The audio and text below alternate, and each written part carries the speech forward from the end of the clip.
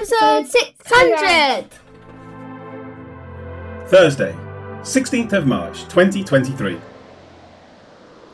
And with this, the words of the prophets agree, just as it is written.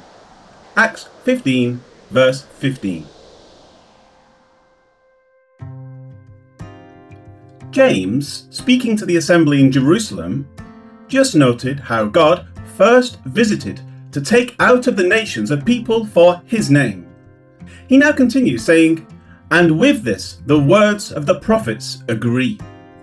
James had noted what occurred. He has indicated that it is ongoing since the coming of Jesus.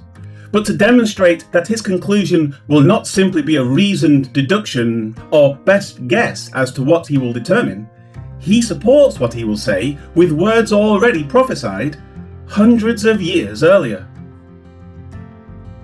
By saying prophets in the plural, even when he will only cite one prophet, he is indicating that the prophetic writings are a unified whole, inspired by God.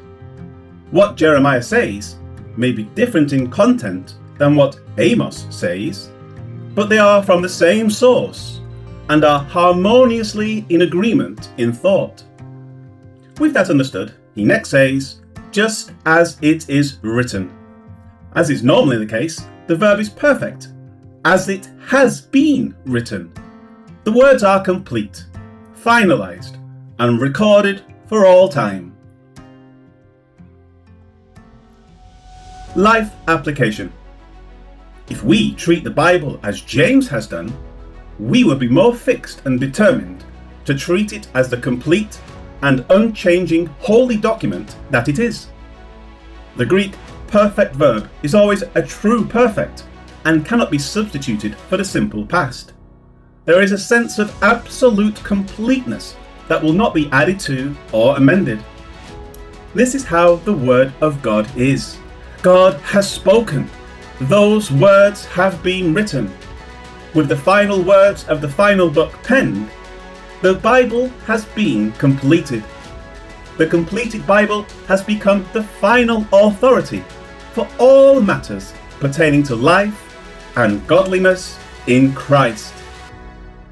Think of the many cults, denominations and churches, and even individuals active today that claim a word from the Lord, a vision, a dream, etc.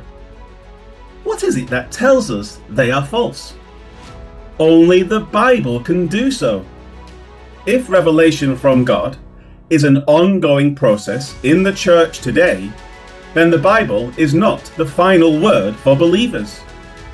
Think of the mayhem that this line of thinking has brought forth. Let us not get diverted by anyone who claims an authority over Scripture, such as the Roman Catholic Church. Let us not get misled by anyone who claims additional revelation beyond Scripture. Rather, let us hold fast to the Word of God. Even if those people's claims were true, we have lost nothing in the end. But if they are not, we have been diverted from the soundness of God's fully revealed Word. It is sufficient, so stand on it alone, and you will do well. O God, because of our failure to rightly divide what is said, there is already enough confusion in the church over what you have inspired in your word. How much more confused we would be if we accepted that you are still breathing out words to direct us. Rather, help us to hold fast to your word alone, and then to spend our time meditating on it and maintaining context as we evaluate it. Help us in this, O God. Amen.